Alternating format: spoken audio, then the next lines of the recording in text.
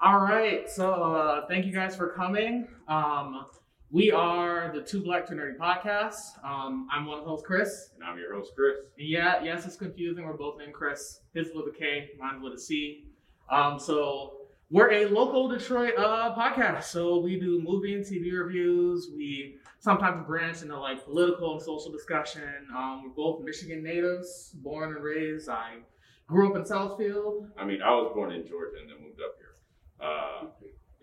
So I've been in Michigan for most of my life and a nerd all my life. Yeah, so kind of the purpose of this panel is, we really want to just discuss, what it's like, as Black folks, being in, a lot of these nerd spaces. Obviously, if you're at Youmacon, you exist somehow. So we were going to talk about some of our experiences, maybe give a little advice if there's some younger folks in here, is we're the anime uncles nowadays. And then we'll have a question and answer portion. So if you want to share anything, feel free to, or ask us any questions. Definitely like an open floor and sort of like a safe space for anybody who wants to discuss some of their experiences, good, bad, etc. So, Chris, you got the backup here, right? Yeah, I don't have it pulled up. Okay. Yeah. All right. So I guess from the start, we'll talk about growing up Black and nerdy. So I guess we're kind of interviewing each other. So, yeah. Chris, how was it? When did you first start to identify as a nerd? What were some of the things that you were into growing up? How you treated friends, family, etc. That kind of thing. Oh, I didn't have a choice. I didn't choose the nerdy life. The nerdy life chose me. I come from a family of nerds. Like my mom is a Trekkie. My dad is like a music nerd, and then he collected comic books growing up and everything until my grandma threw him out. And then he passed that on to us. So I'm the youngest of three. So my brothers read comic books, and I would go along with them. And I think, the first comics I were collecting were Sonic the Hedgehog, the Archie comics. Oh, I have Sonic Phase 2. Mm-hmm. I had played Pokemon all throughout, still do from time to time. Dragon Ball Z, One Piece, Naruto, those were the foundational anime of my childhood.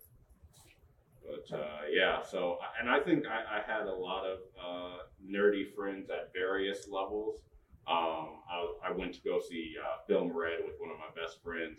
He got me into One Piece, but he kind of fell off. Like some of our other friends fell off, and I just kept going. So then I brought them back into it, especially during the pandemic. Had my friends watch all of One Piece, which is something because I haven't even watched all of One Piece. I've just read all of One Piece. So yeah, at least when it comes to my close knit circle, I've been fortunate to have nerdy friends along the way. What about you? Yeah. Where you come from? Where did I come from? So for me, this, I think what really got me into a lot of stuff. You guys remember so this is a sad fact. I actually didn't grow up with cable. So a lot of shows I didn't get exposed to until I was older. But for those of us who had regular TV, you guys, the infamous, I believe it started out as Kids WB and then became 4Kids, right? Mm-hmm. With all the messy anime dubs. You had, One Piece where Sanji's got the lollipop and, things of that nature. And my first thing I remember being really into actually was Yu-Gi-Oh! Yu-Gi-Oh! Took over my school in elementary. So that show was on, for quite a while. And for those of you who are familiar, Yu-Gi-Oh! Was anime. And then it was an anime about people playing a card game. The card game is a real card game that people can play, for those of you who don't know. And the thing about it is these cards were all over the school. It was almost like cards were stolen. It was almost like drug deals going on, to the point they had to ban our cards at school. I remember it was a big thing where you couldn't bring Yu-Gi-Oh! Cards anymore, and people would sneak them in, and it was really sad just because there were so many scandals and whatnot going on. So definitely Yu-Gi-Oh! Was pretty early for me, and it was one of those things where it's pretty much everyone I knew was into Yu-Gi-Oh! In some form, but at that age, I didn't even really know what anime really was, And I feel like when I got into middle school, things like Naruto and that kind of stuff were pretty trendy. And like at that point, anime was something that was like not cool. Like I remember, it was a thing where I had a few friends that were into it. We would talk about certain episodes back in the day, like where anime pirating was everywhere. We would watch like clips of episodes on YouTube, and remember YouTube videos would only be like 10 minutes, and it would be like Naruto episode 33, part 1, part 2, and part 3. And sometimes like part 2 would get deleted, so you'd have to watch part 1, then go on Wikipedia to read the synopsis, and then watch part 3 to try to fill in what happened.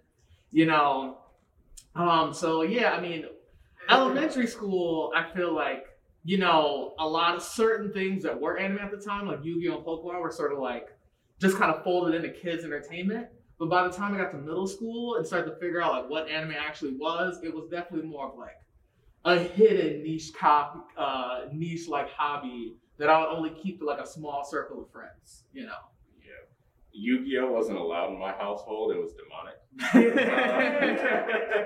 So that kind of skipped over me. I think one of the other things is, so I went to a predominantly black school from 4th to 6th grade. That was really when I was getting into anime outside of Dragon Ball Z, because really most people were into Dragon Ball Z. And then I went to a predominantly white school in like 7th and 8th grade.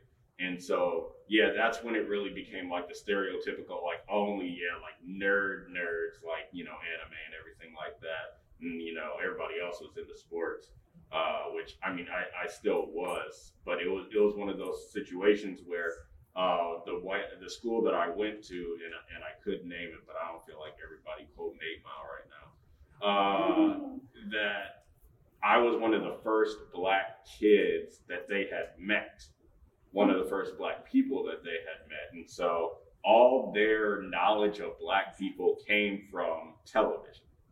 And so there was never good.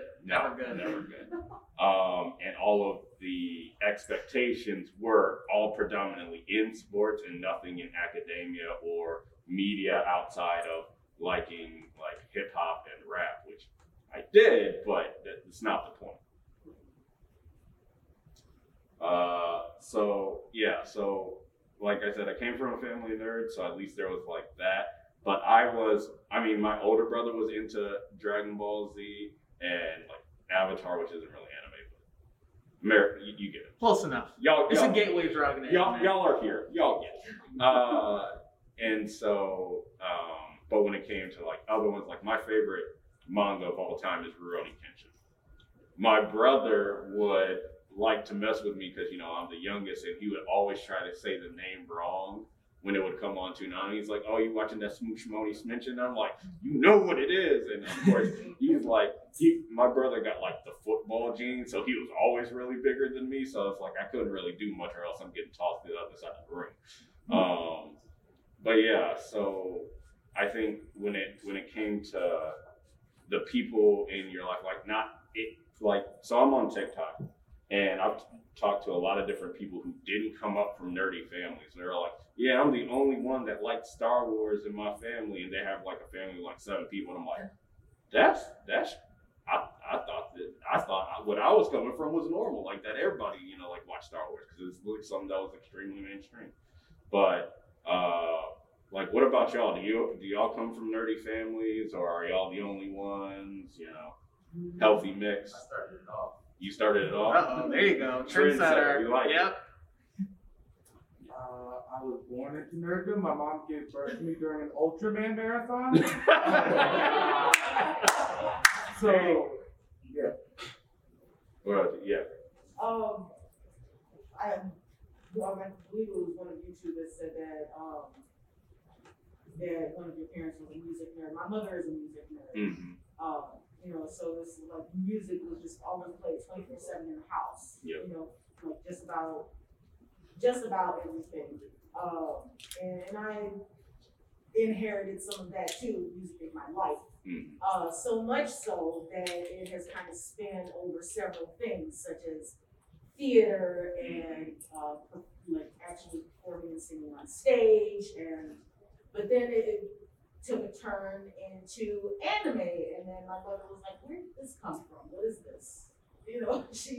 she always knew that I liked cartoons, but then when it kind of like shifted over into anime, that was kind of confusing for her. Where are my other theater kids at? Yes. Y'all always out here. Not me though, but Yeah. I love think y'all. the family joke, but it's also 100% true. Was like in my mom's car, it was radio, Disney, gospel music, the focus on the family, things like that. In my dad's car, it was Motown, Stevie Wonder, The Temptations, Michael Jackson, Prince when we got older, Brian McKnight, like the things that your parents pass on. So one thing I want to talk about, definitely, I guess I'll start off. I want to talk about like how family sort of treated, nerddom. So definitely like growing up, I mean, I was a kid who had the Game Boy, the DS. I'd be hiding in the corner during family events, during Thanksgiving, during Christmas, etc. I have a distinct memory too of like, I really started getting into a lot of the like J-pop and J-rock type stuff you would get, from, you get samples from like the anime openings and endings, and then, I would go look up the cool version of these songs. I remember playing them in my room, and my mom is like, what is that? Like, what are you listening to? My mom had no idea what it was, and she'd be like, what is this white people music? And I'm like, Mom, it's not. If it's ain't black, it's white people. Yeah. And it was, I think the family conversation is always interesting, because I feel like back in the day, when anime wasn't as big, it was more of a niche thing. It can sometimes be. It was always sometimes a struggle, because like I always felt like parts of my family members, especially the older folks, like just did not get it and just did not understand. And we can talk about later how I think in some ways that's changing, for the better. But I just remember like when I was younger, since I didn't come from a nerdy family, I felt like, I mean, my family was very like academic and educational, but not like into like fandom type stuff ever. So it was always like, I always felt very disconnected from them, a lot when I was younger, kind of because of my interest. And like I said, I'm playing Pokemon in the corner and whatnot. And I had a couple cousins that like vibe with me, we're into the same stuff, but yeah, I know you mentioned that like certain things were demonic in your household. The best story I have is that I was like 4 and I was watching the Tree of Might, Dragon Ball Z, the Tree of Might with my older brother. And my older brother's like 5 years older. And so Gohan turns into the Uzuru. My mom walks in and watches this, and she's like, "What are you watching?" And bans me from watching Dragon Ball Z because it's, demonic. So then when around the time I was turning 10, she was just like, I have more free reign in what I wanted to watch, like outside of, like PG-13 and R things. And so she was just like, we've raised you like, what you can and can't watch. And so I sit down on that Saturday to watch Dragon Ball Z on Toonami. And it is the last episode of the run. The very last episode. And so I was just like, oh, it'd be one thing if it had ended last week. It'd be another thing if I still had a few weeks ago, but the very last episode, and then we got GT. Yeah. The episode Goku ditching his family to hang out with Oob. Yep. Then I was like, I want to be Oob. So I guess that everybody has a different family backgrounds and dynamics that determine how you feel comfortable in your interests. Because like it's one thing if you have the family backup and then you go out into the world and you're ostracized, and then there's the other thing entirely when you're ostracized from your family, but you find that group of friends that like bolster your interests and help you get into other new things, which then always transitions to the world of dating, which I've dated nerds and I've dated like full-on nerds, and it's always an experience of trying to get people, finding someone that shares the same interest that you do, or someone that I at least support the interest that you do. At least tolerates at a minimum, you hope, right? Yeah. Just be like, you don't need to like, you don't even have to come to a con with me, but if you want to and you want to dress up as character, all the better. Yeah, Yeah, what's up? I actually do have a small story. My first girlfriend, funny enough, I was a nerd in the family. They didn't understand, but they passively supported me. They truly did not understand. Like you had said, slightly divine. They're like, what is this? We're not sure. But we still love you. You seem to enjoy this. But when I got into high school, I believe, and I got my first girlfriend, she was a great girl. Don't get me wrong. Great in a lot of stuff. Absolutely detested anime. At a core and fundamental level. And it was just didn't work out. She couldn't even tolerate it. She was part of my life at that point. She had to go. Totally agree. It was her anime, and the anime was pretty awesome. That was my story. You know, it's always an interesting conversation too. Like, I mean, it can be dating or otherwise. Like, if you ever try to get any non-anime people like into anime, and they'll be like, every once in a while, I get someone's like, I think I want to start One Piece. I'm like, no, you're not ready. I'm like, you know what? Let's do some Full Metal Alchemist first. You know what I mean? Even if they haven't even seen like Airbender yet, I'm like, maybe watch some Airbender. You know, you try to get them in with a nice, 60, 24 episode series, something that's light, like, oh, can I watch Attack on Titan? I'm like, no. Yeah, the dating thing it was always interesting because, like, I remember, middle school especially I hid that stuff as much as I could if I ever tried to, like, talk to anyone, which, it was rough. I think in high school, I was a little bit more comfortable, like, being an anime fan, and I did date a girl who was into it, which is pretty cool because that was like our thing. We just talked about, like manga and stuff like that. But it's always like dating a nerd versus like dating a weeb or a non-weeb is always an interesting thing because, like, if you're dating someone who isn't into shows at all, you're always trying to see, like, okay, can I get them into something? All right, well, if they like Star Wars, or maybe they'll see a sci-fi anime or something like that. So you always try to, like, gateway them. And then, like, if you're dating someone who's, like, also an anime, then you really get into, like, okay, well, what are their tastes, right? Because, like, if I favor, like, shonen type stuff and all they like is shoujo, then it's a little bit harder to have a crossover. Or, like, within the anime community, there's a wide variety of opinions, over, what people like. There's people who think Attack on Titan is one of the greatest shows of all time, and there's people who think Attack on Titan is, like, really Semitic. Anti-Semitic and, like, terrible. So it's kind of like, it's all, when you get into the weeds sometimes, it's always an interesting conversation. You know what I mean? Yeah, I think at least post probably college, I feel like everyone that I have dated has been a nerd. But now I have to gauge where you are in that nerdy side, especially ever since I started doing content creation, because I was like, I can't let you I can't fully introduce you to where I am till I know where you are. Because I can just, walk you in, like everybody does that whenever you get into a relationship of any kind. Like, you have to see where the people are before it, because you can't just, like, go 0 to 100 within the first week of meeting someone, or even the first month, because then it's going to be like, I'm not here. See, you at 100, I'm at like 30. Let's it's like, I don't think I'm in a position to be in a relationship with you right now. Like, maybe you need to find someone to support your interests. Like, all right, cool, bye. I think, people want to find someone that genuinely supports them. And I think where a lot of people were ostracized for what they liked growing up, it seems kind of a challenge to overcome that step of letting people into your interests that are intimate to you.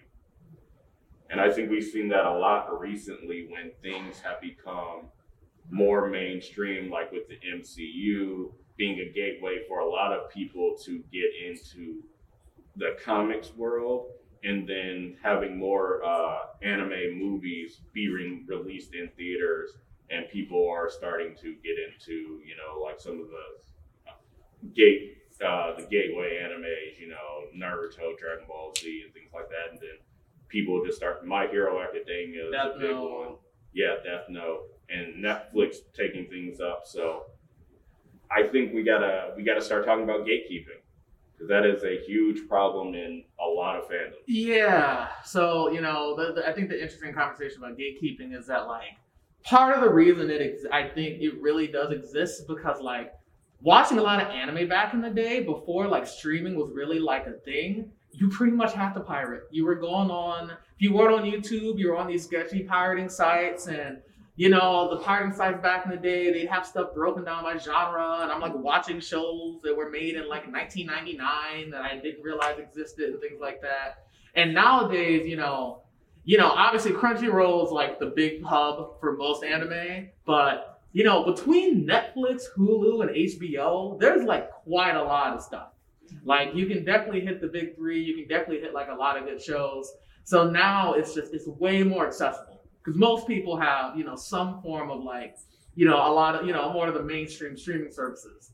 So, what happens, I think, is that you have a lot of folks who are like, they've been into anime for 10 plus years, etc. They were there during like the pirating days. And then you have folks who get into stuff recently. And I think that like, for a lot of the older nerds, a lot of the older weebs, I feel like being like an anime fan, since it was like such a niche thing, it became like a part of your identity. And I think like you can almost feel some sort of way where it's like someone who bullied you in high school or made fun of you high school, middle school is now like, oh yeah, I love Demon Slayer. And you're like, wait, this is my thing. Like, what's up, what's going on? Oh, I saw one of those people yesterday. Oh my God. Wait, a real bully? Yeah, no, Oh, like boy. someone who, I was in an anime club. I was the president of my anime club in high school. And this person made fun of me, and I saw him at the con yesterday. I gave him directions to their lost because fuck it, more people in anime is a good thing. It is. I mean, I'll definitely say that the gatekeeping in general is bad.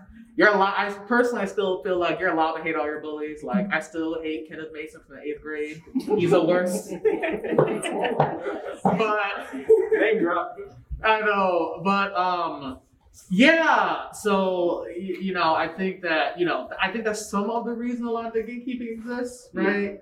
I think also a lot of it is sexism. Like, let's keep it real. Yeah. A lot of these spaces been male dominated for a long time. White dominated as well. So when you have people from marginalized groups who want to be a part of these spaces, gatekeeping is super hard. And I think, Chris, you're on TikTok, so you can speak to a lot of that. You got any examples or anything? Yeah, I literally have one from this weekend. So one of the biggest fandom I'm in is the Star Wars fan. And so one of the things that happens a lot, especially for my friends that are women or female presenting, is that when they express an opinion about something in Star Wars, it could be a popular one, it could be an unpopular one, they will have their comments flooded with, well, what do you really know about Star Wars? Like, who's your favorite character? I bet your favorite character is Rey. And it's just like, all right, here's my thing. If you are a man that is interested in a woman and you are big into some nerdy fandom and she expressed interest, why is your immediate reaction to quiz them? And to quiz them into knowing that you know more than them and that they're not really a fan. Y'all will quiz some of these women. You'll make them write an essay, a doctoral. Y'all want them to a apply to the college dissertation. and the nerdy fandom you're in. And Man. it's like, say you know more than them, which is not a guarantee because most of the time I see this happen, the women know more than the men. But if you see that you do know more than them, this is a perfect opportunity to get to know them, what their interests are in the fandom, and start a conversation. Like, it's not a competition. And I think that comes from a lot of trauma where, some people were made fun of by, the gender that they were attracted to. Like, they were made fun of, and they're just like, you know what? Yeah, well, this is a defense mechanism. And honestly, therapy is awesome, y'all. Therapy is awesome. You'll feel a lot better after you go to it, and then you'll be able to have more fulfilling relationships with anybody because you're not. Anytime someone steps on the trigger, you're not getting ultimately defensive and drawing the knife.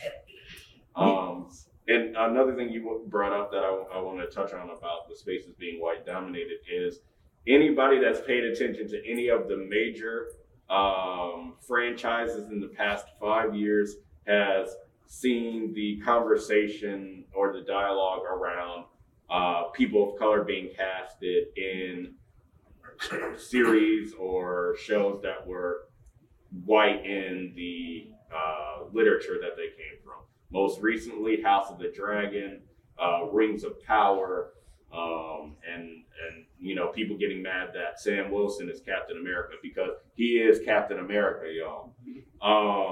And I think what this comes to is, honestly, if I'm seeing dragons flying around, I don't really care about the color of the skin of the character, but please believe me, when I saw Laenor as a black man flying a dragon yelling Dracarys, I felt something. and I think that's what it's about because, especially if George R.R. Martin's involved in that show, he's the creator. If he's like, yeah, I'm cool with that character being black, what are you, a fan, are going to say to the creator?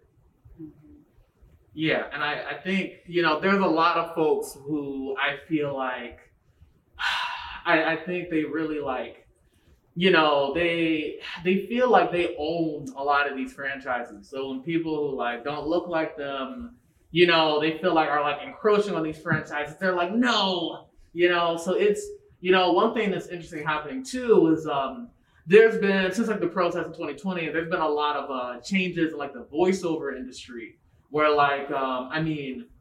5 years ago, there were no black voice actors. You had Phil Lamar, and I remember Phil Lamar's doing 5 voices on Young Justice, and you had an instance where not only were you had white voice actors voicing pretty much voicing white characters, but you had white voice actors voicing people of color. So you couldn't, people of color, not only did we not have opportunities to voice characters that were not, the same skin color as us. And you got to think, you get an anime, how many creatures and aliens and monsters and, demons and all sorts of creatures that, literally could be voiced by anyone.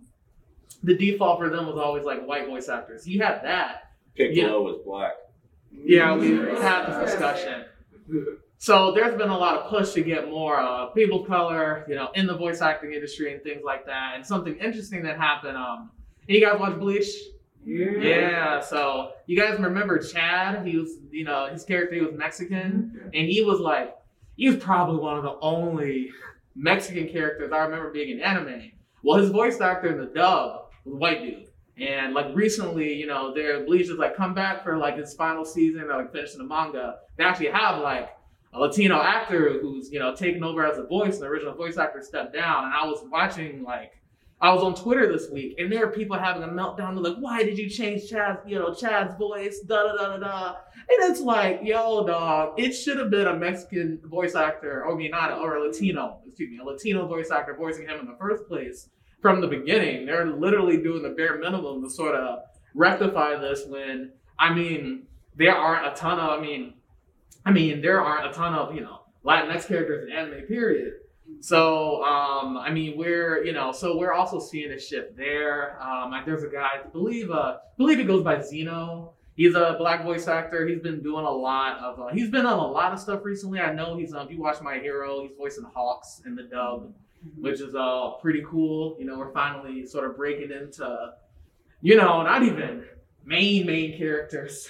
More the issue is that there isn't a space for people of color in the voice acting world, which is why it's so important that people who act when the characters are black, the voice actor should also be black, because that creates a space for them too. So if there was more equality in the voice acting world, do you think it would still be an issue for people who are not of the same race as the character they are portraying to play those characters? If there was more equality, probably not. I think there have been a lot of times in both live action and animation where you'll see a character, and the biggest example I have in live action is The Mask of Zorro. It was a couple years ago that I learned Catherine Zeta-Jones was not Latina at all. She's Welsh. and yet she was, playing someone that was Latina in The Mask of Zorro. And I feel like that's a lot, someone made a TikTok about it. Everybody was like, what? And then Giancarlo Esposito isn't Latino. He's Italian as well. And everybody's just like, well, everyone just assumed based off of his name. Oh. But it's just one of those situations where if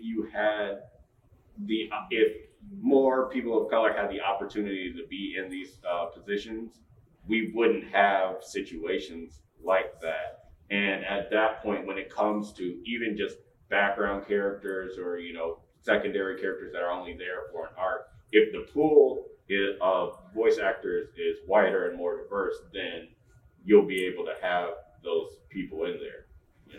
And also, like, it feels like it's not enough because they kind of get away with like putting like one black character in a show and then they put a black voice actor and then that's it. So there's like maybe like one we get like that's how we get that token trope. Mm-hmm. So like spreading that diversity is like super important. But I guess then it wouldn't matter so much. And then so essentially we're saying that people of the same race of the character should play that character regardless. No exceptions. That in a perfect world where equal representation existed across the board, it wouldn't matter as much. Yeah. But since the number of characters that are people of color are so small, then the standard should be at a minimum that they should voice those actors. And then when it comes to, especially when you have characters that are aliens, like they may be white or Japanese or something in appearance, but like Saiyans, for example, it should be like to the best voice actor in an equal representative society, but we're just not there yet. No, we're not. Nope. As much as I love, Sean Schimmel and Christopher Sabat, like if there's a better voice actor of them that's a voice actor of color to play Goku or Vegeta or Piccolo or all the other characters Christopher Sabat. And this isn't a hate on voice actors that aren't black. I mean, I love Johnny Young Bosch, Anytime I hear him in the show, I'm like, it's going to be good. You know what I mean? So like, it really is about like opening up space for people who really just are not, have not been included. Because I mean, I've noticed, because I believe this weekend, I believe her name is Akira Quinones, I believe is her name. She voices Miracle in My Hero.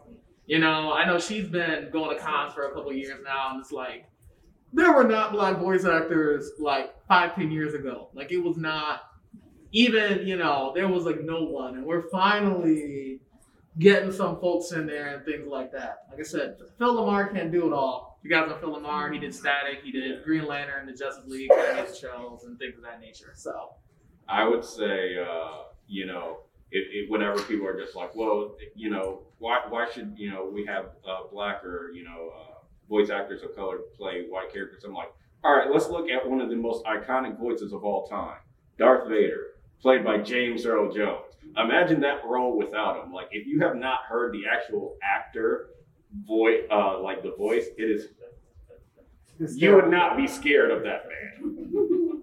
It just, I don't want to say he's Scottish. He's either Scottish or Irish. And his voice is very high pitched. And it's just like, I can't imagine being ordered around by that guy and not laughing behind his back.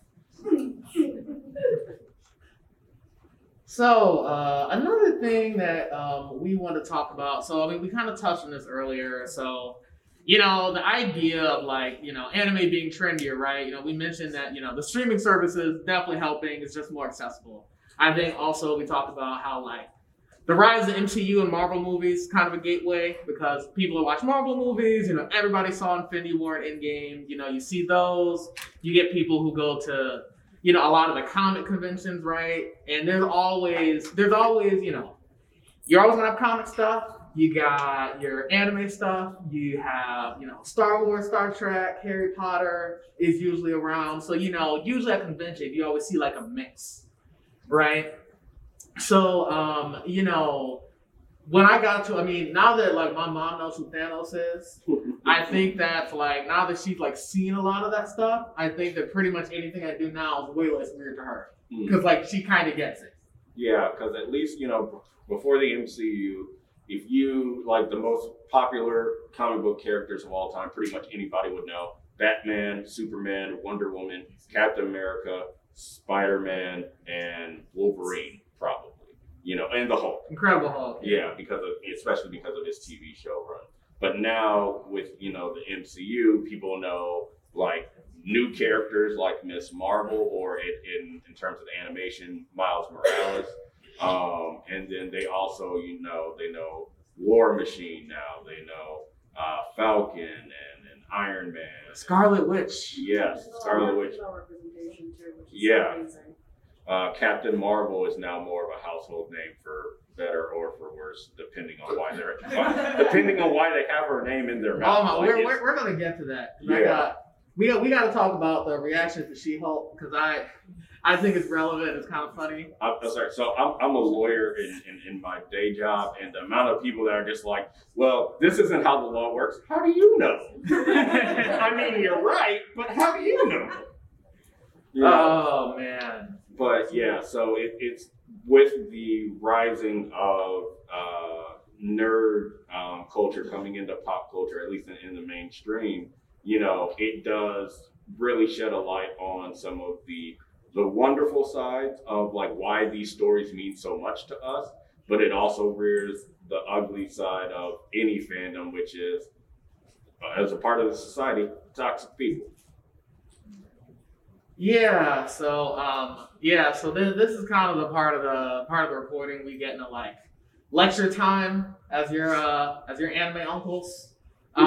So anything I say, if it doesn't apply to you, let it go. If it does apply to you, just know that I've probably done some of these things before. So I'm not like talking down anyone. I'm really like speaking to my younger self. I got the time machine. I'm like, no, don't do this. So, one of the first things we mentioned earlier is about like therapy.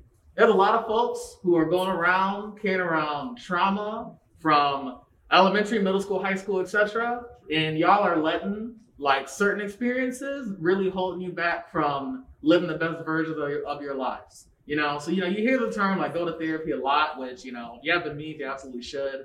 But you get the guys who are like, they gatekeep with women and stuff like that because their crush in middle school made fun of them. It's like you gotta let it go. Most of our crushes didn't like us when we were little. Most of us were ugly. It's okay.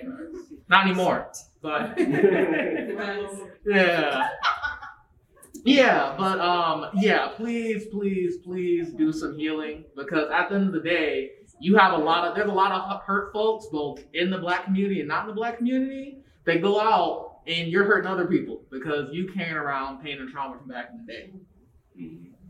And then you pass that on to the younger people that are in your charge, whether those are your kids, your nieces and nephews, like if you're a teacher, your students, or your camp counselor, the campers, just because, that all has to go somewhere. It doesn't just stay bottled up inside. I mean, for a lot of people it does, and that causes other health issues, but you will pass that on. There's always a circle here. And I think that, especially when you are able to talk to, like, not everybody will be able to find that one therapist that works for them. But when you are in spaces like these, where you're comfortable with people and are able to open up about your experiences with other people, and then they're able to open up with yours, that is still a form of healing. There's a part where we're going to get to the end where, we're all just going to be like sharing story time if we have the time. That came about as we were doing a podcast called, Dating While Black. And that podcast went on for 3 hours because after we had to cut it in half. It was too long. Yeah, after the main part of the podcast was done, where we got through all the questions, last hour and a half was just all of us just group therapy. It's what it was, talking about the experiences that we've had. And that, I think, is key. Like, friendship shouldn't just be like, oh yeah, let's go see a movie together. Like, your core friendship should really be the ones that help you grow and heal and be a better person. The goal, and I think this is a lot for anybody that's dealing with any marginalized community, the goal is not to be perfect. The goal is to be better than you were today. Yeah, so as we go through lecture time, I mean, okay, so I know you guys have already heard all the hygiene grooming jokes about the anime community. Smash Bros. Players smell the worst. I'm kidding. So like, listen, you've heard the lectures. Just please, bathe, take care of yourselves. Skincare routines, very underrated, especially fellas. If you have health insurance, things like that, if you like struggle with acne and things of that nature, dermatologists can work wonders. They literally can work magic. Don't feel like, oh, well, this is how I look and I have to stay this way. There are definitely options and ways to help. I have eczema, so I have super dry skin. So I've been seeing a dermatologist since I was 7. I got all the super prescription lotions and all of that just to make sure I'm, good to go and not ashy, Get yourself a separate shampoo, conditioner,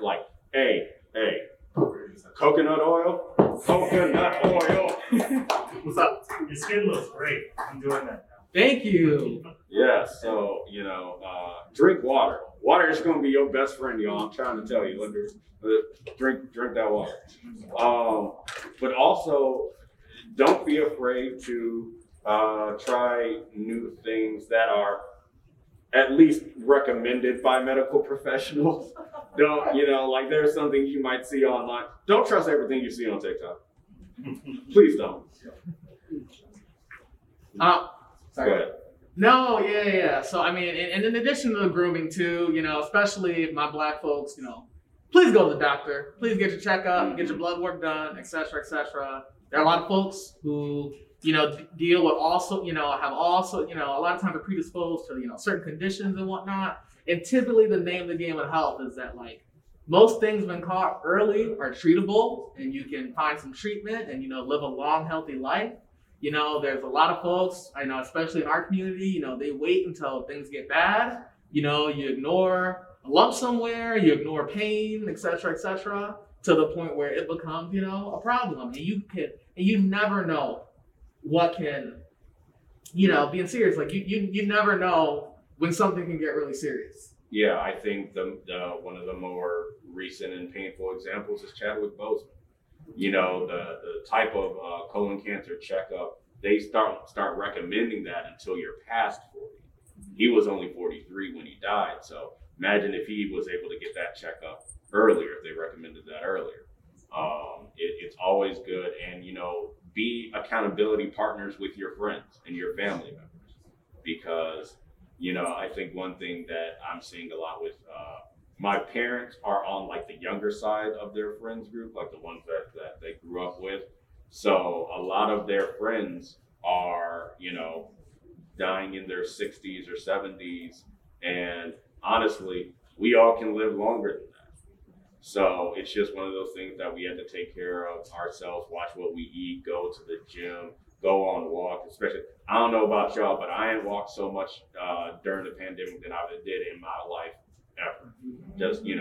Just adopt healthy practices now. Eat your vegetables. Yeah. And this is not about, looking a certain way or fitting their aesthetic. It really is about health. You know what I mean? Whatever you can do, if people walk in the neighborhood, go to the park, play Frisbee with the dog, whatever you can do just to be active and take care of yourself. Yeah. Super important. Chase your cat around the house because you want to cuddle it and don't want to cuddle you. Something. Get your body moving. Learn a K-pop dance, whatever. I want to see you learn a K-pop dance. Maybe not today. Yeah, maybe one day. Put it on TikTok. I'll repost it. Yeah. And another thing I want to get into too, you kind of hinted at this earlier when it comes to friendship. A lot of folks, I feel like, I'm 28, people in my cohort, we're all super concerned about dating. Don't underestimate your friendships. Friendship, finding community is one basic part of human nature. Have friends that encourage you, have friends that support you, have friends that not only check up on you, but you check up on them. Have people that encourage your hobbies, right? So, I had friends back in the day that, I'd always make fun of the anime thing. I always make fun of the nerd thing. Those were not healthy relationships to be in, because you want people that accept you for who you are and, push you to be the best version of yourself. And another thing that I also want to mention too is that like obviously we all love anime. A lot of us love anime. We love gaming. We love all our nerd stuff. You know, don't be afraid. Especially, I mean, I'm 28, so you know, especially if you're in your teens and 20s and 30s and beyond, don't be afraid to try new things and try new hobbies. You know, there's, you know, I think sometimes like when I was a nerd, I felt like certain things were not like accessible to me. Like, so for instance, never know how to sing. I did karaoke with some friends for the first time like 2 years ago. I absolutely love it. I love to do karaoke all the time. That is not something that when I was younger, I ever would have thought to do. So, you know, when you think about like anime and what we're into, you know, hey, if you like the art style, you know, you can draw. You know, obviously cosplaying is huge, you know, even if you don't want to cosplay yourself, you know, you can get into photography. You know, Chris, you mentioned earlier, there's a lot of theater kids in here, you know, theater people, you know, always out here doing your thing. If you like, you know, action and whatnot, and so you can learn a martial art in real life. You know, there are so many, you know, just things that you can, you know, there are so many, you know, I will say that sometimes, at least for me in my experience, I felt like when like being a nerd was a part of my identity, it was like I could only do nerdy stuff. And it's like, there's, you know, ways to get into art, ways to get into nature, hiking, you know, I used to not exercise pretty much at all, like when I was in high school age, and I started doing like the gym thing when I was in college, and because I was never athletic, and I thought like, well, the gym is for like, you know, athletes, I can't do that. I found like a love for the gym in my 20s. Like I'll go into the gym and I'll have like my anime opening playlist, and I just be in there grinding it out. You know, if you ever want to start running, I'm telling you, those anime openings and OSTs will help you. Because that's what they're doing. I hate cardio. That's what they're doing in those shows. I hate cardio. I'll do it, but like, man, yeah, no, those anime openings will help you. Especially when they're running, because they are always running. Always running. Or, you know, you get that Ultra Instinct, you know, music going, and you're feeling like, all right, I'm into it. I can't dodge like that, but I'm run. I'm gonna get a little faster. And social hobbies too are important as well. So like, you know, a lot of times, a lot of anime fans, you know, we be watching stuff at home in our rooms, which is great. But, you know, you can make friends through hobbies. So obviously, Chris, you know, you've dealt a lot in online spaces, but yeah. I mean, there's like for instance, I know it's here, but like board games, you know, if you like video games at all, the transition to board games is not as hard as you think. There's tons of board game clubs and groups. There's an app called Meetup that I use quite a bit. You know, people playing like social events and they're really fun. You know, you can make friends through board games. A lot of times, like the board game people typically vibe with the anime, typically gonna vibe with a lot of hobbies that you probably share. So, yeah, you know, looking for, you know, cultural things. And Chris, you're online a lot, right? So you can speak to online spaces and online friendships, right? Yeah, so this girl I was dating a couple years ago, was on TikTok. And she was like, oh, you should do it. You'd be great at it. And I was like, I don't know what I would talk about. And I only had downloaded the app because I would get links, and then, you know, you'd have to go, it's just the whole thing. So the app was easier. So then I saw this one person talking about Star Wars, and I was like, that's my end. And because of that, I've gone to cons, been on a whole bunch of podcasts, and I've made some really great friendships, and a lot of them I have met in real life, either at cons or, you know, because they're local or something like that. You know, you'll be surprised at how many friendships you'll make with people that have similar backgrounds to you and wildly different. Friends that, you know, are like, you know, your age, younger, older, like people that got kids your age, you know, that they'll be able to sow into your life with their own experiences, and it'll change the way you look at the world, and it'll change the way you look at, you know, the whatever fandom you're a part of, why you love it, hearing about why they love it and what it means to them, and you'll be able to see things in different ways. Yeah, and I feel like anime fans, you know, we should all know about the power of friendship more than anybody else. Exactly. If y'all watch Fairy Tail or, you know, anything like that, you know, power, you know, you can literally be like on death's door, power of friendship, you know, you just rise. So don't underestimate it for sure. So before we go in the group therapy Q&A, I got one thing to talk about. So this is like semi-serious. Don't want to be like a downer, but I think a lot of folks know how politics in the U.S. has been over the past since 2016. We all know, and even before, and since you're on TikTok and I use TikTok, I'm not on it, and I read the comments. There's a lot of really like scary folks with really odious opinions, racist, sexist, homophobic, etc. that are not only online period, but I've seen a lot of rhetoric sort of leak into nerd spaces, whether it be Marvel, whether it be anime, etc. So we're talking about the people who complain about diversity in a casting and things of that nature. But I remember I was on Twitter and somebody was like, it was a comment, it was somebody on Twitter with an anime avatar. They were like, anime is supposed to be an escape from reality, so why does it need to include black people? I was like, I know. You saying the silent part out loud. Yeah. Like I know. So I remember one of my earliest instances of it. This is before like TikTok and before any kind of content creation on my end. The first trailer for Force Awakens. The first person you see pop up in Stormtrooper armor is Finn, played by John Boyega, black man. The internet blew up because they were like, Stormtroopers can't be black, they're only white, which is factually incorrect considering Tamora Morrison was Jango Fett and all the clones were based off of him, and he is a Polynesian man. So he's not white. But they were just, they had this fantasy in their head that all the fascistic foot soldiers were white, which I'm gonna be honest, why would you want that? Why would you want the villains of the fascist empire to all be white? Like, I don't get that. But you see that with that. You see it with, honestly, there was hate for Killer B when he premiered in Naruto. There's obviously, I mentioned House of the Dragon and Rings of Power earlier. It's this situation where you said it earlier, a sense of entitlement. Like, this is mine. It's only supposed to reflect my worldview and my world point, which, for a lot of these anime, comics, Star Wars, Star Trek, they all are pretty much built on the fact of people coming together.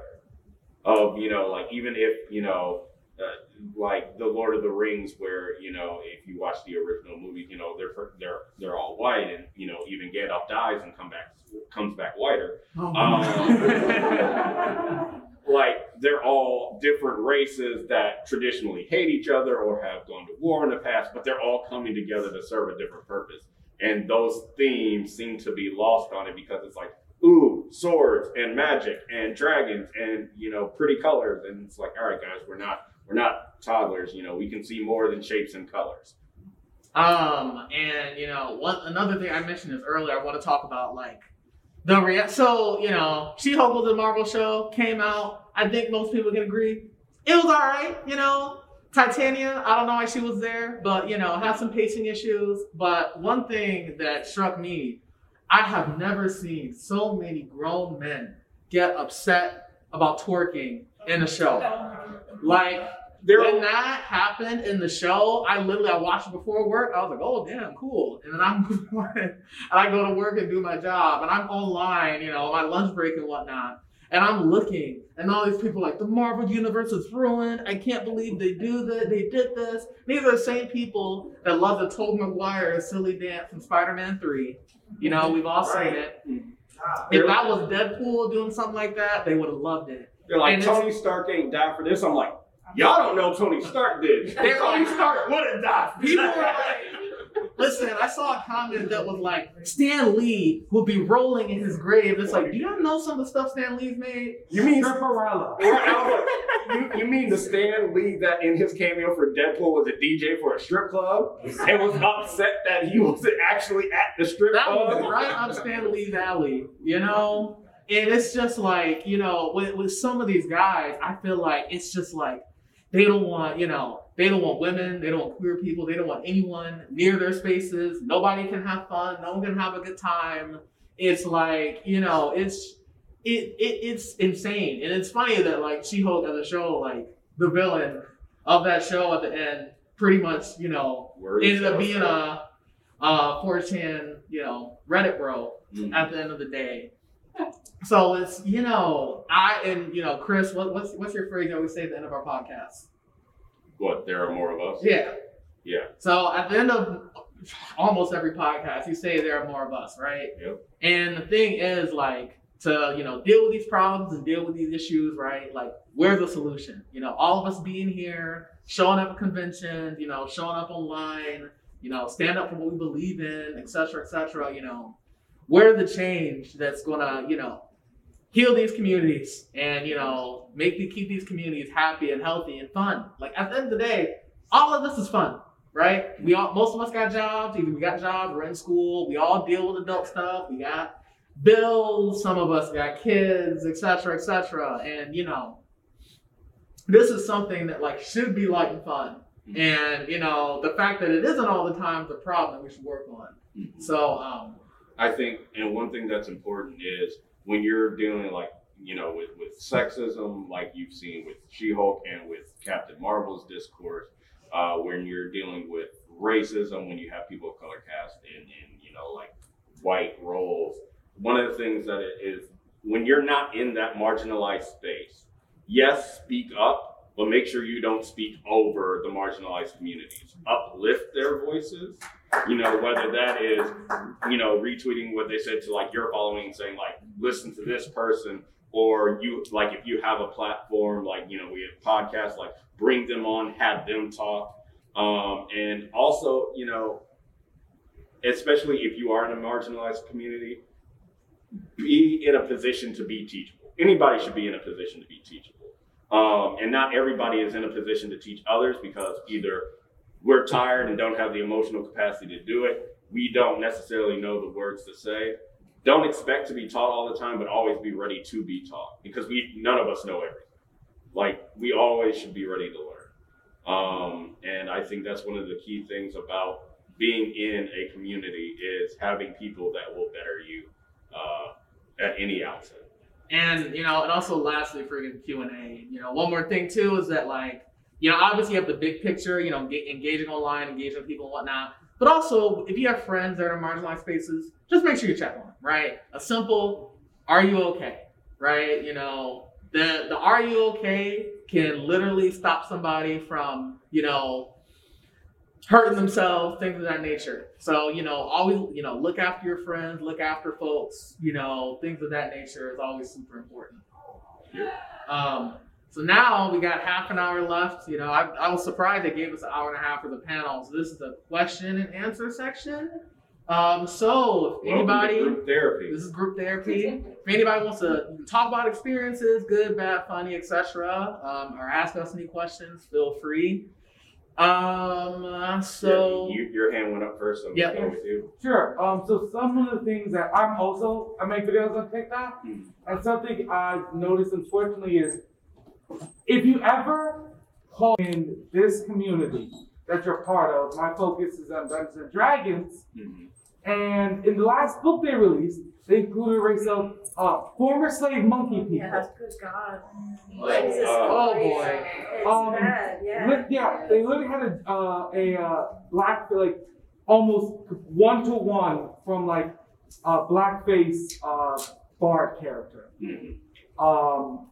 And the fact of the matter is, if you try to address that issue in your community, there are these people who will say you're wrong unless you can prepare a college-prepared thesis on the history of racism in the whatever subject. And so I find is when you're trying to speak on any subject, it is like, oh no, you also have to be a master of racial studies. Yeah, because I think one thing that we see is the label of being racist to some people is worse than actually being racist. Like, no, they don't want to be accused of being racist or something that they love being racist.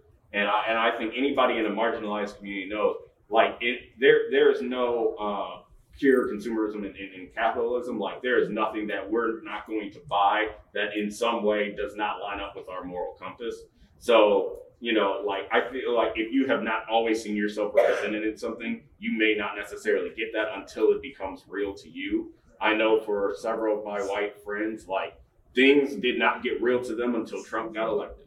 And then the things that I had been saying in college made sense to them, especially things that they saw in their family members. So for some people, it's not going to be real until it's in their face 24/7 and they realize what's going on. And that's an unfortunate reality, but that's why people always got to be willing to listen to other people that live a different life.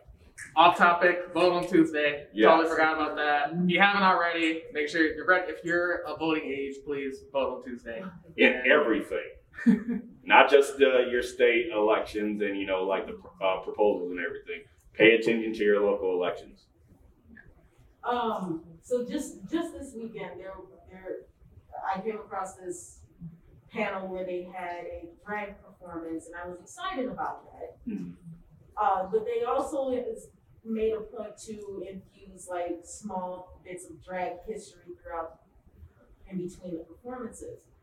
The thing that upset me the most was that they were mentioning very vague drag history points and never talked about how Black folks influenced drag culture and ballroom culture. Mm-hmm. And it not only that, but when they got to this one part where they were talking about in the 50s and 60s, it was, you know, drag shows were banned.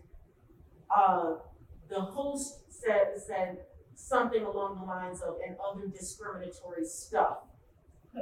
You know, she said the words "other discriminatory stuff," but it's just like, how can you just leave that so vague when that was the civil rights? It's like a poor Cliff Notes version.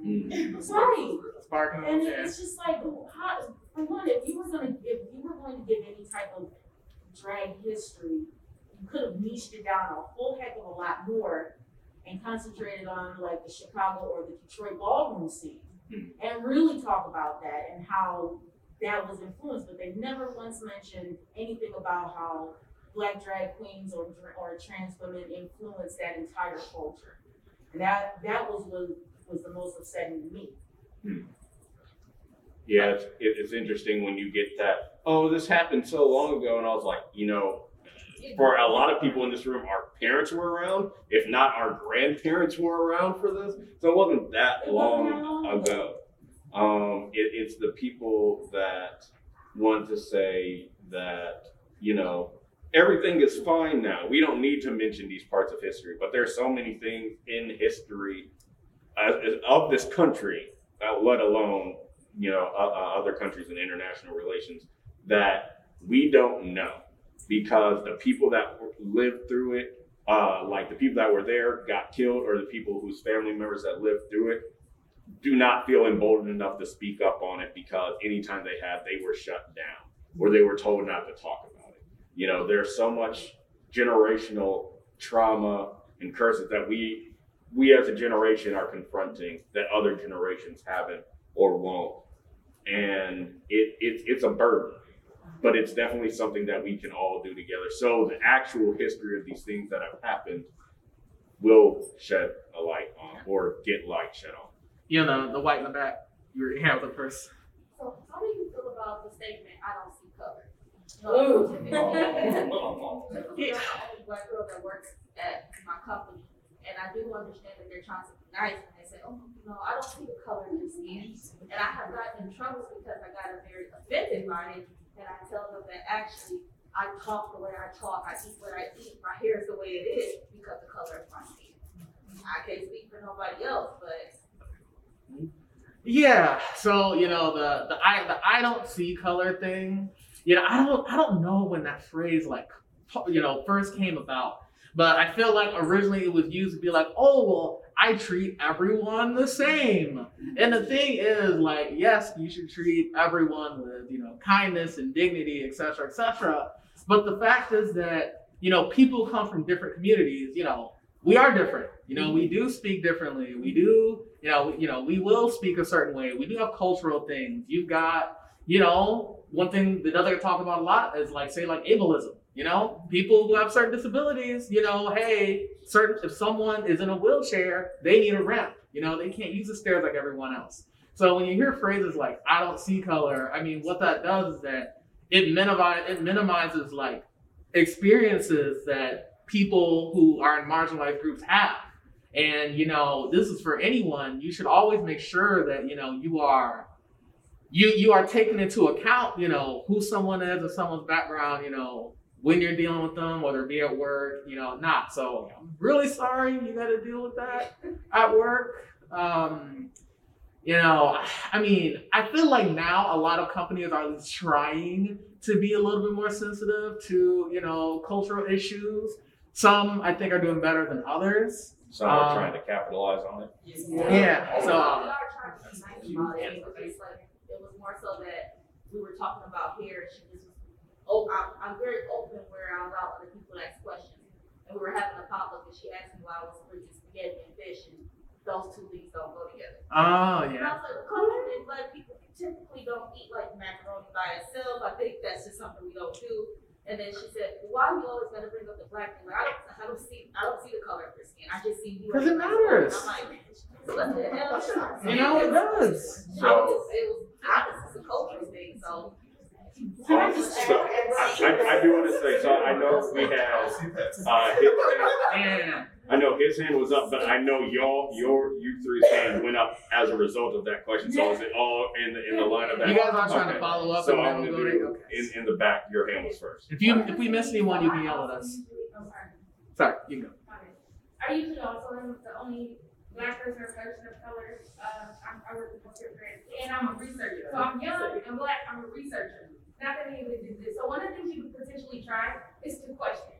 Anytime they give you a response, instead of like having a rebuttal and say, oh, it's because, ask them a question and response. Say, well, what do you mean by that? And if they can't elaborate on that, then that's your chance to step into to bring the education to them around whatever the subject may be, rather it's around what you bring into the potluck or, you know, your position within your field and your work. Pose a question back to them. So if they're like, well, why do you bring chicken? Well, it's actually pretty tasty. Have you tried it? You know, like, have you ever experienced it? Why haven't you experienced it? You know, different things to prompt them so they can think about what they're saying to you. And that can most likely unveil the microaggressions that you're putting on. I just took an memo to my managers and I said that Jesus is a diversity trait.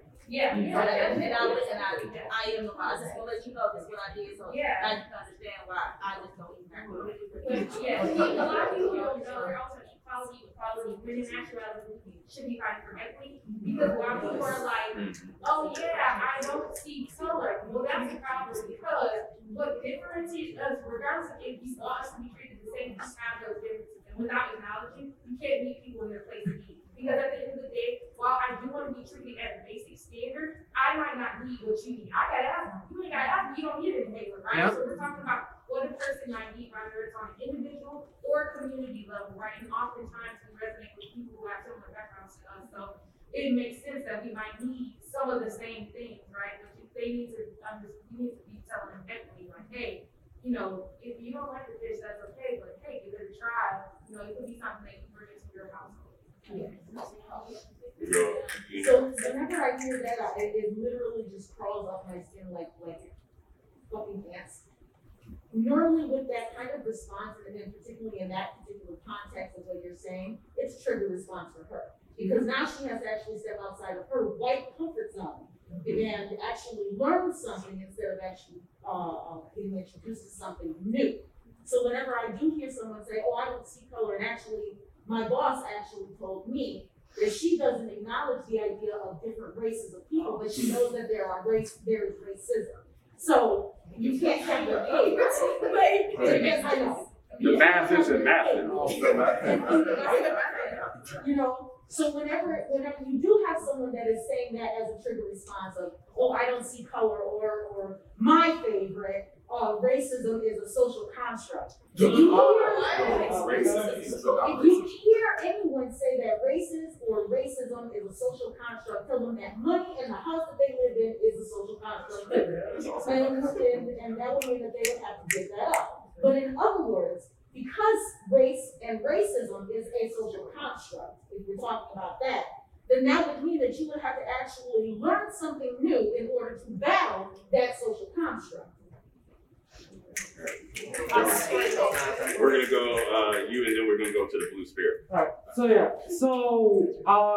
I recently, last year, I was actually on a live performance of D&D podcast with a bunch of people. I was removed from the show because several members of the cast had problems, we had problems. No one brought the problems to me, no one ever said any problems I had. And the initial way I was brought on is I was friends with the person who started, and they literally saying they were worried that they did not have a diverse enough cast. And they asked me. And I was like, I literally was like, I understand where you're coming from. There's an awkward way to do it, but I'll help you out because I believe in what they were. And so when I was kind of removed abruptly because pretty much I was given an ultimatum, I leave or several people leave. And I was like, I still want this to succeed, so I'll step away. But I have my issues with how this handled, why was this handled, and I would give solutions on why this couldn't be. I kept pushing, and the person was like, well, it all came down to, I don't want to be seen constantly criticizing one of the black people on the show. So I was like, and so we had a conversation. I was like, so you asked me to be on the show because I'm black and any of that. But when there was an obstacle to have me on the show, you did not want to pursue solutions to that because my blackness was an obstacle to that. So it very much feels like, my blackness only is existence for you when it's convenient. And this person literally responded by saying, oh, I didn't hire you because you're black. I don't hire people based off race. I'm like, I have screenshots of this conversation that says otherwise. And so, and so it's very interesting what I'm seeing in these conversations where people will, because you brought it up, is that I don't see color is a defense response when they get called out on something. Is that it's something that they use, as they kind of get out of jail free card in their mind, because, if you push past that, you're the problem. You're the one making racism an issue. When, no, racism all it is an issue. I think they wanted your black face, not your black voice. Right. Blue Spirit. Yeah, speak more on what he said. I think I don't see, to preface this, I'm a software engineer, and it's a very, very white industry. I think I'm pretty much the only white person at my entire company. Black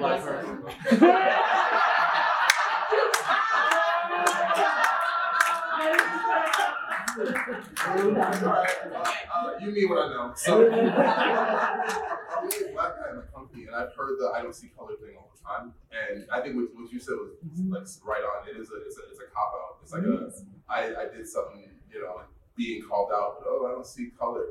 I don't think they a lot of people don't realize what that phrase really means, and ultimately what they're saying, they don't mean to say it. But what they're saying is, in order for me to treat you with respect, I'm going to ignore a fundamental aspect of who you are. You know what I mean? I don't realize that that's a really fucked up thing to say, thing to do. Yeah. So when someone pulls out that cop out, and they are being defensive, and you have to break that down. It's almost like you have to be the one. I shouldn't be the one, but someone's got to do it, and it feels almost like you have to have that conversation right then and there. And before that, always have that conversation. Yeah. You got people who can root it in their genes and their bloodline and their history and their heritage and their generation of this type of, unfortunately, bloody criticism of our culture. So that's something that, as black people, as any kind of your race, whether you're fully black or you have any other type of thing in your body, is that you don't always have to battle. And battle don't have to always be that you have to go to arms way, it can be in different ways. So I think that's something that as black people we have to come to terms with, not as a stressful thing, but more so being ready to change certain avenues compared to what people back in the day did. Whether you looked at it as a negative or positive, or you can take some of the things that they did back in the day and be able to wait until now in modern times to better overcome not only ourselves but the people that will come after us. So, yeah. Okay. So I do. It's been like 5 minutes. I do want to get to what he Yeah. said. We can't come back to this. So if you're going to talk about this, hold on. But I do want to get to what he said before Yeah, we run out of we time. didn't want to leave you behind. One thing that I noticed, similar to you guys, Black Anime Department, and pretty much the company, there's a few others, but they're spread out. And one of the things I've noticed, especially with the older ones, and I can somewhat understand, but they like to say you're one of the good ones. Oh. And they constantly have these Listen, to be here, this panel could be 9 hours. Yeah, exactly. And the thing that I continuously see with this is that they try to maintain their worldview as best as it can, but say like, okay, there's exceptions to the rules. You're one of those exceptions, so I can maintain that baseline of, as a whole, there's something wrong with the skin color. It's like saying. It's frustrating. It's saying you're cute for Especially- like skin girl. It's Whoa. that's the saying, of like, oh, you're one of the good ones. Just like you're cute for a dark skin girl. That's all that reminds me of. I've had so many men say that to me. Whether they like, and even in my own community, they're like, wow, for a dark skin girl, you're cute. Like that's all that rings in my head when you said that. Let it be said you're cute, period. 100%. Like, regardless, but like, what does that mean though? Like, are other dark-skinned women not attractive? It's like, Yeah, that's what I'm saying. hello, and like, is that some type of backhanded compliment? I don't. There are so many like backhanded compliments that people, and it's not even just like white people. It's just like from other groups. That they give black people to be like, you're all right, and it's in an attempt to make us feel better. But it doesn't. It makes me feel so much worse. You're so Colorism is a very articulate. problem. Oh God! Oh my God! Your vocabulary Talk about so much.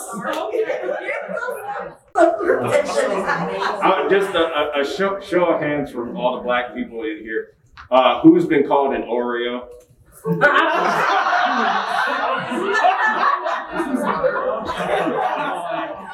Yeah. All right. So we had. I know. You in the hat.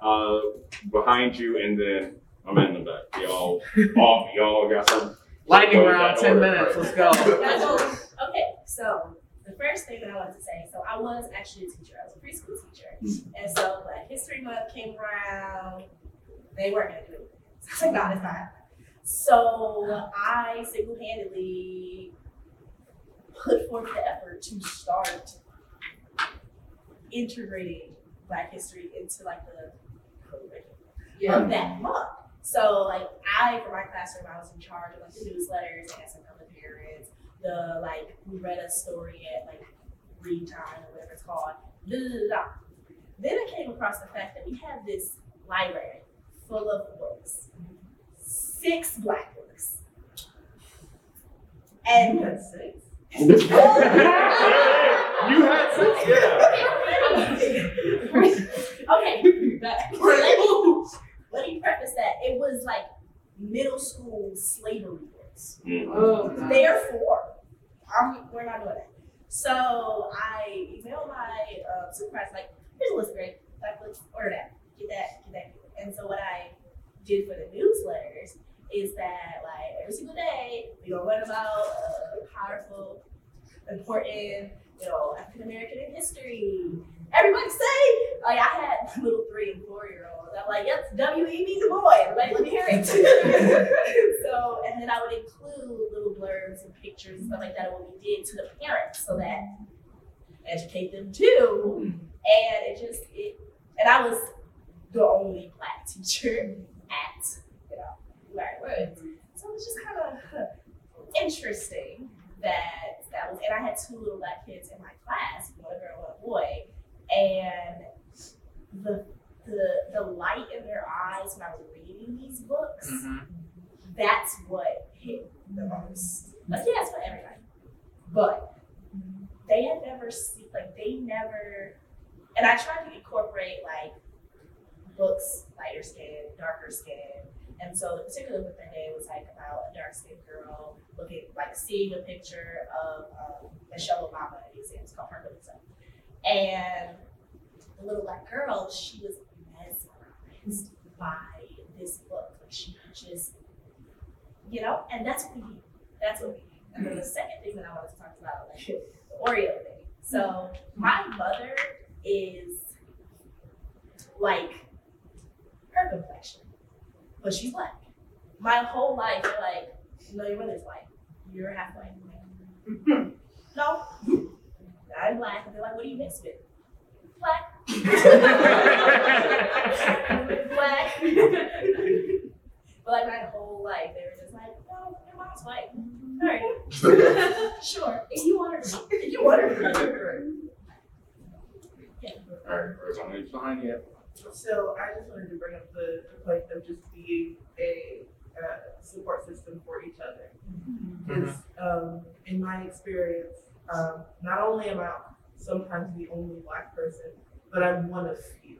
And a lot of times in the environment that we're one of few, they pit us against each other. So the very first job that I had outside of my family, I worked at Jimmy John's. I had dreadlocks at this point. Now, I was hired in with dreadlocks, right? I was interviewed with dreadlocks. They knew I had dreadlocks.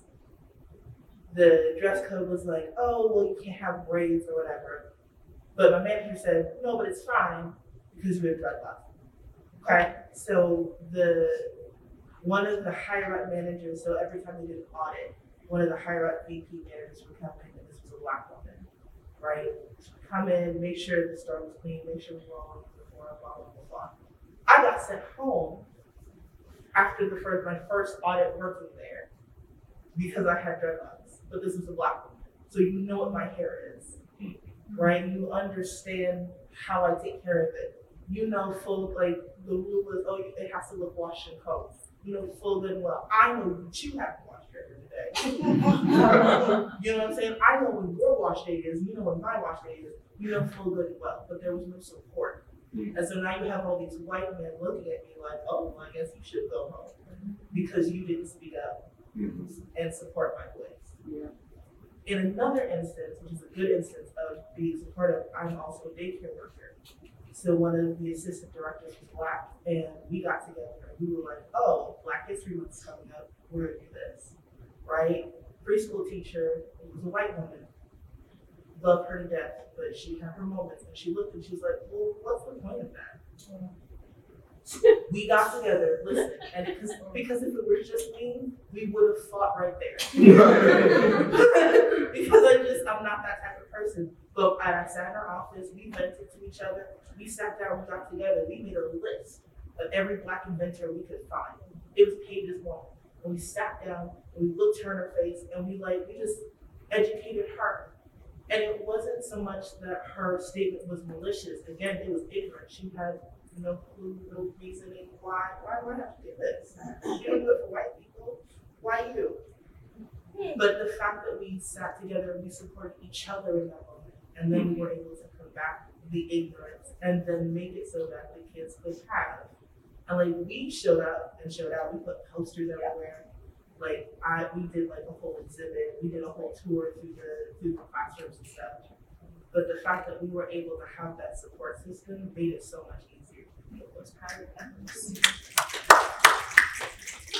All right, so I know you had your hand up. You still want to talk about? I just want to go on the Oreo thing. I think it's crazy because I feel like, man, as people of mixed culture, people in mixed culture, whether it's your family, whether it's your friend, whether it be other people, different generations and all that, I think it's crazy because there are a lot of white people who feel like when you're mixed, they feel like you have to have sign of understanding where they're coming from.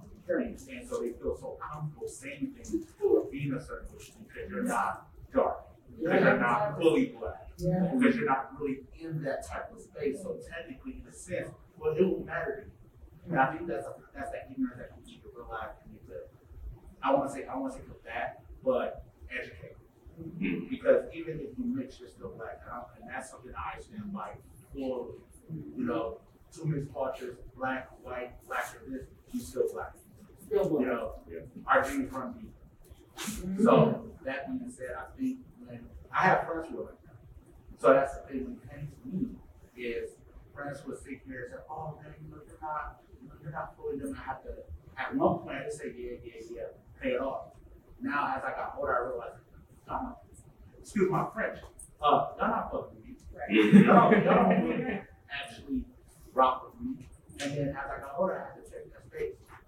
So, and it comes to that. So I would say for anybody who is a mixed culture, who has friends, or who's dating, who's doing any of that, we need to make sure we're mindful about who is in that space and being a certain way because they know that since you're only have that partner who matter, so you'll understand.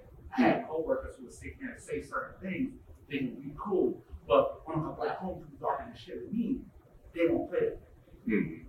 So it does play a factor of, oh, okay, that person really thought that one person black or sure, so I know I can get away with this with that. Mm-hmm. So I think we need to be mindful of certain spaces of that nature. Yeah, that's why. All right, so Avatar Core is going to be our last one because we're running out of time. We still need to wrap up. Actually, the next panel is starting to news. If you want to go over there. No. All right. We go. All right.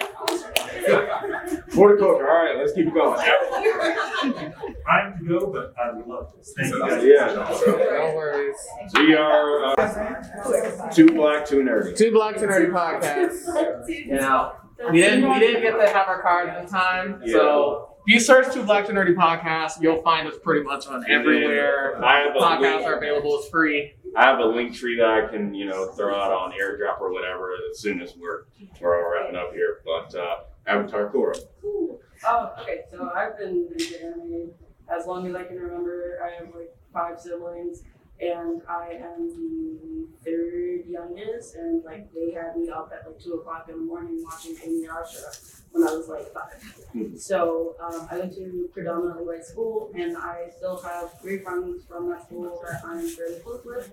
2 of them are white, one of them is Arabic, and they bullied me about being into anime for years and years. And then once we got to be adults and I was a bit more confident about it, they eventually stopped. And then there was a point where 2 of them, their interest peaked, and they ended up being into anime a lot. And eventually I kind of gave up on that resentment of like them bullying me so severely and making me feel like I wasn't worth anything, and like being able to really heal from that and share a lot of the things that I was into and kind of communicate with them.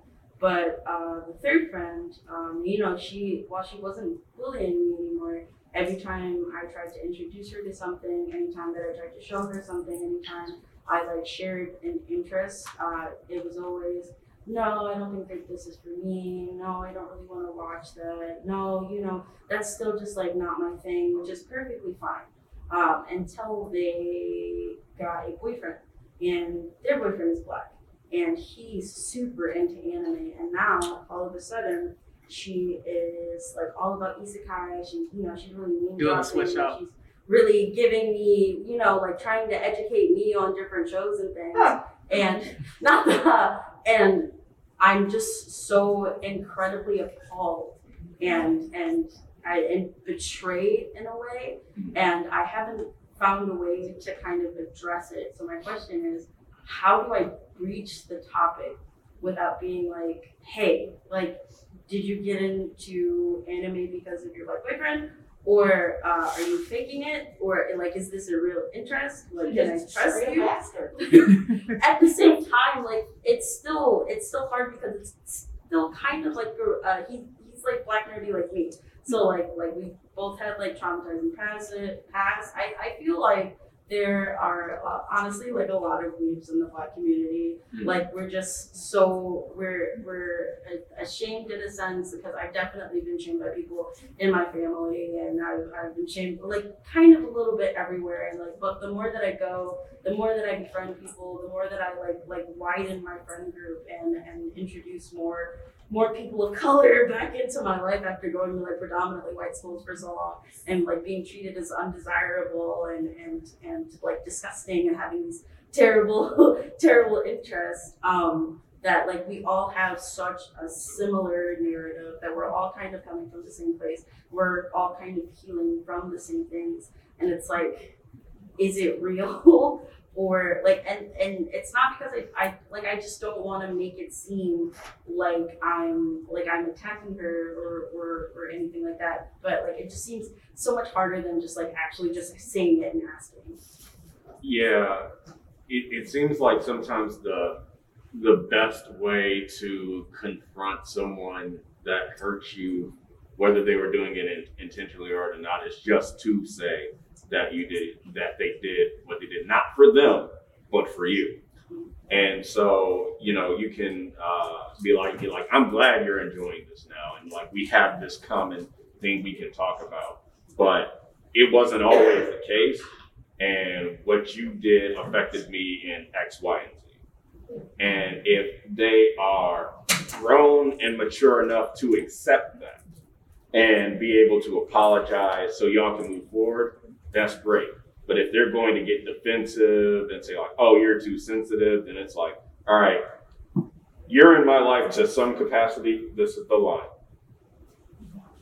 Because cutting people off that are too toxic in your life is an absolute necessity. And just because they might be family does not exclude them.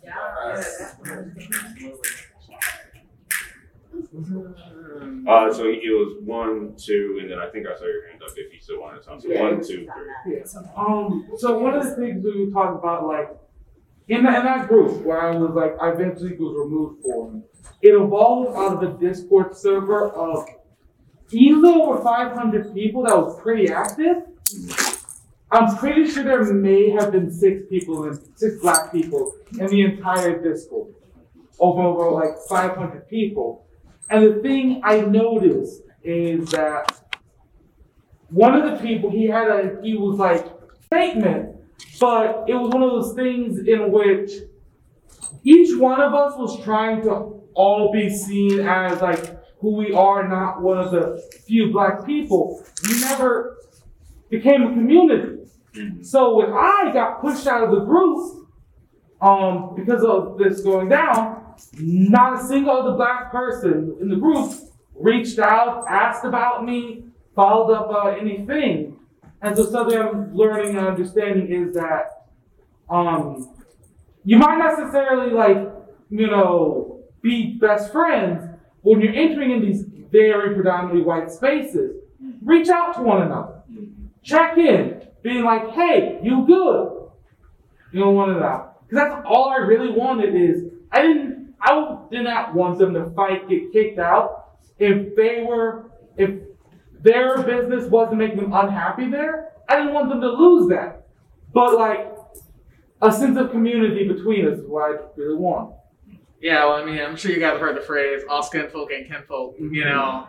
Just because someone's a part of a marginalized community, it doesn't mean that, that they're going to necessarily like support their own community, support others in their same community. And, we're all in like this like rat race, to be, to succeed and make it and whatnot. There are marginalized folks who will put down their own people just to get ahead, right? So, I mean, it's kind of what you were talking about, that, the solution, right, is for us to help each other so that we can all succeed, we can all move, we can all grow. So, yeah.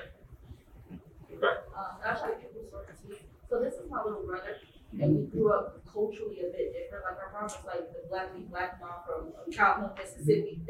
She's like Southern black woman, but the way she raised us was a little different. So this is my little brother. We start watching anime and so forth. I'm not gonna lie, I'm in my mid-30s. So he grew up in a culture where the Oreo stigma. I'm a closet nerd. I'm in my 30s. I came from the Paperboy, Yu Yu Hakusho era, so it wasn't okay for me to sit there and say, yeah, I watch anime. No, I didn't tell nobody nothing. When I see people getting beat up for, running down the street like this and the Pokemon, I was like, yeah, I'll stick to the regular fighting, not because if I'm being bullied for one thing, I'm not gonna openly tell somebody just to get beat up because I want to, I'm at home telling my brother, yeah, I'm a digidestic and I'm plugging with it, but I'm not going on. I'm a digidestic, but as of today, I'm more than open to doing that. And I'm okay with being a thug as a digidestic, and I tell people that, and But it made me feel better that my brother, not that it cleared his way, but you know, he can stand in here because now we both can. And even though like some people most people didn't even think that this is my brother. They're like, oh, your boyfriend, or they think he's biracial. No, he's just black, he's just light skinned. That's pretty much it. Or why do you speak this way and your brothers talk this way? Yeah, I don't know. I have an unrealistic expectation because I watch a lot of K-drama. That's all I can. But like you said, just being together as a unit. And when I was able to find other black people magically, I was like, oh, okay. Not all of us. I'm not gonna say we all go to bat for each other back then, because like I said, it was the stigma of being bullied or getting beat up or your own being misunderstood. Or like our mom be like, oh, you watching cartoons all damn day, you don't even know what they're saying because we okay watching subtitles. But she knows that we enjoy it. She might be saying it in a fucked up way, but I know that she like, oh, my kids like this crazy shit, and she just like, you know, so she knows around this time that we're about to get in some cosplay, and she'll be more than happy like, oh, my kids down there doing that crazy shit. But I just awesome as of today that we can stay together. I'm hoping that, you know, we continue to do that, especially with Discord. It's something that improves for us. And I'll just say, to piggyback off that real quick, y'all, check out your weird cousins, your nieces and nephews. You know, if you got family members, you know, like I mentioned, you know, in the corner at Thanksgiving, not talking to nobody, go over and talk to them. You know, see what they're up to, whatnot, because having people, you know, I mean, because you mentioned like having folks in your family that, you know, reach out to you, check in on you, you know, support you in whatever you're doing. That is, you know, that helps us heal, you know, as a community. Yeah, Add something to that. Yeah, go ahead. I just want to add on following up. I also want to make it known, so if you are going through something, you need to also open up and speak, because you got to think about it. Everybody going through stuff. And the thing is, we can't see ourselves in it. You know, as much as I can say, keep reaching out, I can't expect you to always reach out. Yeah. So in those spaces, you need to be like, if you're going through something, if something's happening, you need to reach out to the people that you trust, that isn't talkative and all that, and actually open up about certain topics or whatever you want. You can't always depend on people to reach out to us and ask us if we okay. Some people don't get that, but they're so stigmatized on that type of thing that okay, they want to reach out to me first. We need to be able to reach out to people when we in time as well. So it's like a back and forth thing. As I said, not everybody is going to be. You're not going to see. You can't keep seeing yourself in everybody. So you can't expect everybody to do what you did for us. As far as talking to you, calling you up, he go back and like, hey, we been there, I haven't heard about you the other day. You know what I mean? So we need to be able to speak up. Like call my sister, call my people. You know, I got people like Carl, yo, I'm gonna do something. We need to talk.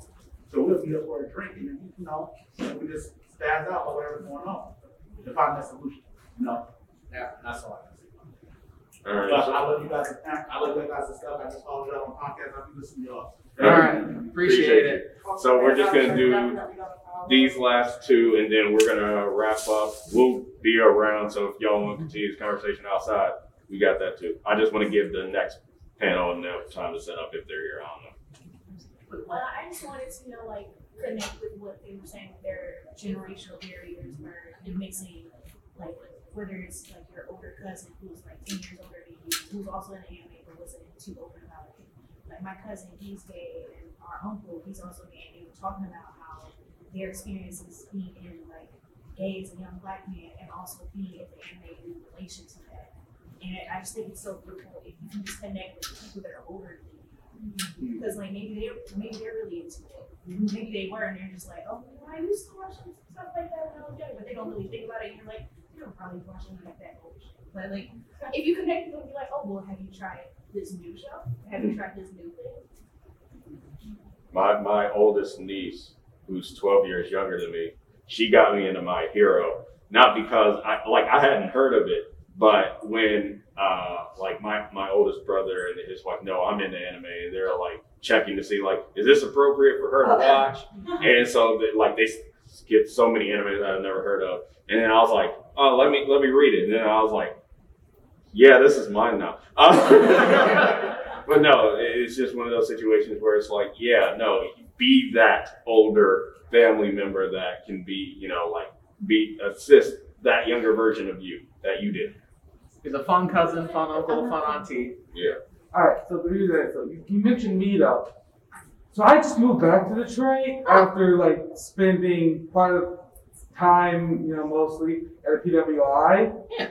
And the problem is like I don't have any roots here anymore because everyone I knew when I was growing up in Detroit moved away or They all moved to Atlanta. Man. Yes, quite a few did. Yeah. But it's just one of those things where I'm like, one of the things I've been having trouble is finding a Black nerdy community locally.